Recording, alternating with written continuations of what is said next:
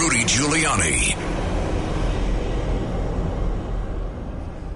Hi, Rudy Giuliani, and welcome back to the Rudy Giuliani Show.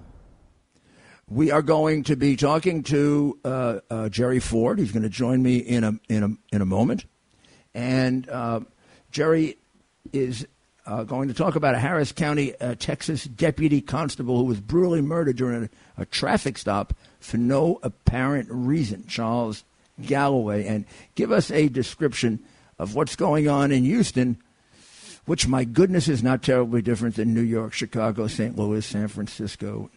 Jerry, are you there? Yes, sir. How you doing, Mr. Mayor? I'm doing okay, Jerry. Jerry, tell us a little about yourself. I know you're a first responder.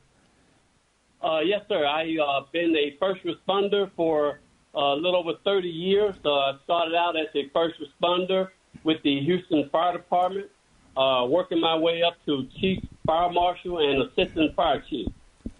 So tell us what happened in Houston with Charles Galloway. Well, Charles Galloway is just one of the many officers who have lost their lives in Houston and across this country. Galloway, he was gunned down, sadly, by, and I don't want to say this guy was illegal immigrant, but I think he was. But the bottom line is that, you know, we got these open borders letting God knows who in our country, and they are causing really bad heartache for the American family. So the person who did it was not a U.S. citizen, or as far as you could tell, lawfully in the United States. Right. That's what I'm hearing. And did he have a record? Yes, he had a criminal record. From what I understand, he has been let out on bail a couple of times, and his wife and her brother had been helping him, and so they have been arrested so far and charged with abating a felony. And what was his criminal activity? What kind of crimes was he involved in? I think it was just just robbery, just run-of-the-mill type criminal activity.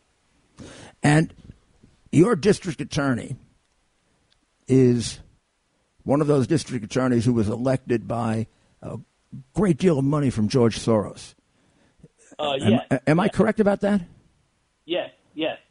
I think what's going on in our country, we have a policy issue within our district attorney's offices across this country, and it's led by George Soros. Progressive billionaire George Soros is helping elect progressive district attorneys who see criminals as good guys and our police officers as bad guys. George Soros is enacting a far-left plan across this country to elect DAs with his agenda. And I call that his agenda because every DA that he has helped elect has the same plan. And I think one of the first DAs that he helped was Kim Ogg right here in Houston. And crime is running rampant. Well, one of them also was Kim Gardner in St. Louis, and she's facing 42 counts for disbarment. And the agent that she used in a case in which she framed up the sitting governor is now under federal indictment. Then you have the one in Chicago, I think it's Fox. She's the one who let Smollett go. And, of course, sits on, 10 murders a weekend and 40 shootings, and that's been going on for 50 years of Democrats. We got a guy in New York who doesn't want to prosecute anything, basically. Right. And we had a grandmother here in Houston. She was a manager at one of the Cracker Barrels. She was gunned down early in the morning, getting ready to start her shift.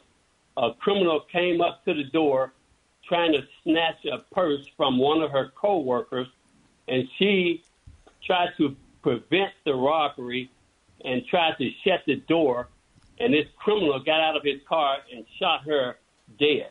And he was out on bail on 3 or 4 different PR bonds previously. You know, these progressive DAs are not doing their job.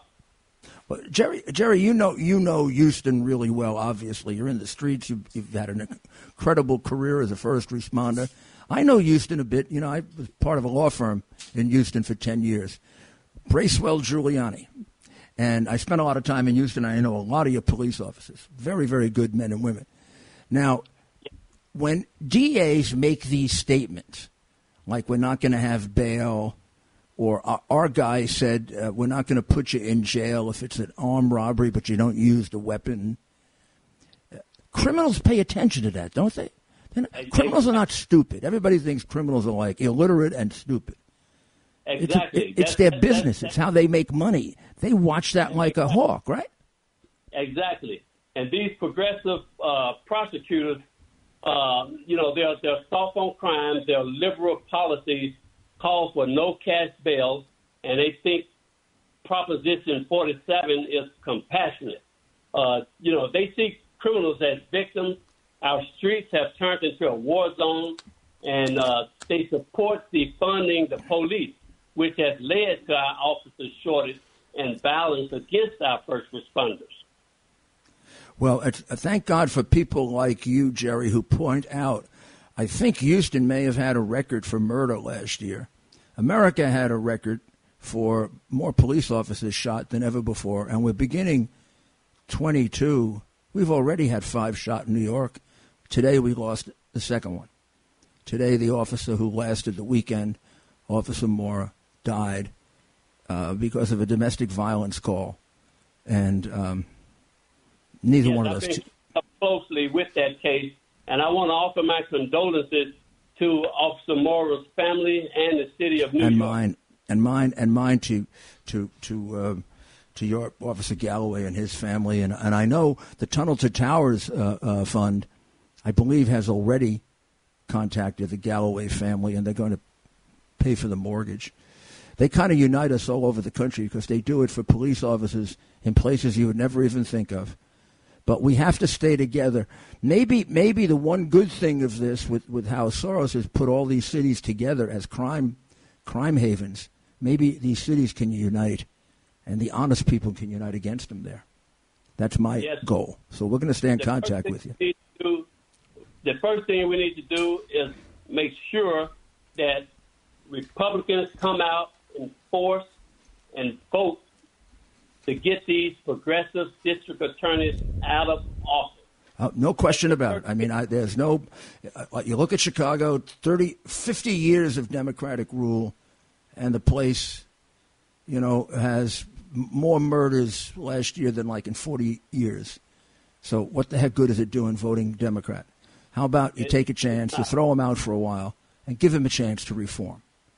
So let's see if we can get a call from, what about Susan in Brooklyn? Hello there, you crime fighters, heroes. How you doing, Susan? Yeah, we're good. And thanks, Jerry. We'll be in touch, Jerry. We'll be in touch, Jerry. You know what's really distressing is I did hear some of the interview today between John Catsimatidis and our current Mayor Adams. Uh-huh. And I'm just thinking to myself, you know, I come out of the business world where, you know, we look at like, okay, we try to duplicate success. We see like, oh, this company failed because it took these policies, so let's not do that. Oh, this company was super successful. Now, Mayor Giuliani, you have the blueprint. You already did it. It's proven. So he's coming up, and then he said, I'm pretty sure, because I almost fell off my chair, that he said that he sat down yesterday and did this so-called plan. If that's actually what he said, I don't know, but anyway, so where was this plan? I know you, Mayor Giuliani, because you are such a stellar example of a public servant that you thought this through. You worked 18 hours a day. The first 5 minutes you became mayor, you started implementing your plan. And I am just like, and we're talking about violence and strife, and now these. Why didn't he do it Friday night? Why did he even wait till yesterday? It's not conclusive, but it's an indication that he's not really a substantive guy. He's a political showman. That plan should have been developed a year ago.